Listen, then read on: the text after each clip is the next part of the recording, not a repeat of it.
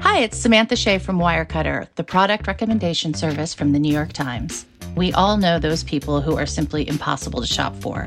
At Wirecutter, we have a huge collection of gift guides to help you find the perfect present. We can help you find a gift for the indoorsy type, a gift for the coffee lover looking to try a new bean, something that's nice but not too nice for the new person you're seeing, the best packing cubes for frequent travelers, for the music-loving dad, try a Thelonious Monk album. We believe there's a perfect gift for everyone, and Wirecutter can help you find it. Check out all our gift guides at nytimes.com/gift guides.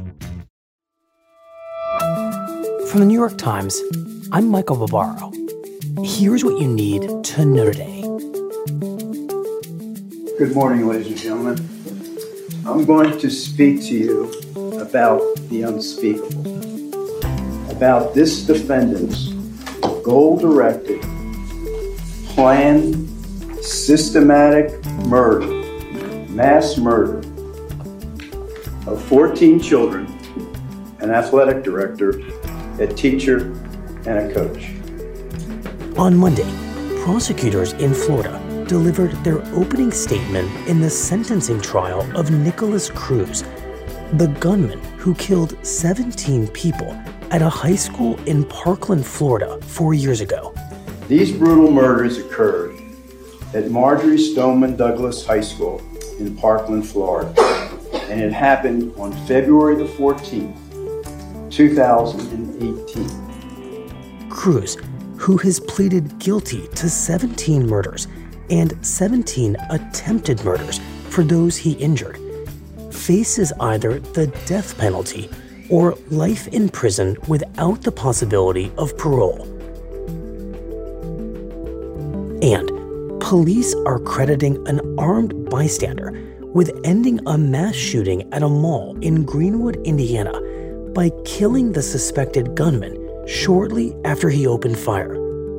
Many more people would have died last night if not for a responsible armed citizen that took action very quickly within the first 2 minutes of this shooting. His actions were nothing short of heroic.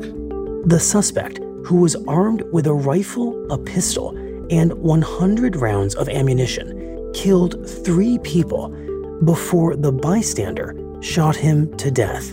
He engaged the gunman from quite a distance with a handgun, was very proficient in that, very tactically sound, and as he moved to close in on the suspect, he was also motioning for people to exit behind him. To our knowledge, he has no police training and no military background.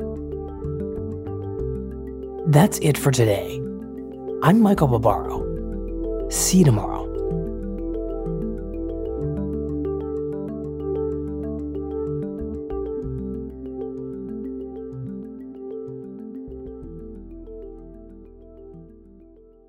This podcast is supported by Americans United for Separation of Church and State. Americans United defends your freedom to live as yourself and believe as you choose, so long as you don't harm others. Core freedoms like abortion rights, marriage equality, public education, and even democracy itself rest upon the wall of separation between church and state. Christian nationalists are attacking these fundamental freedoms. Americans United is fighting back. Freedom without favor and equality without exception.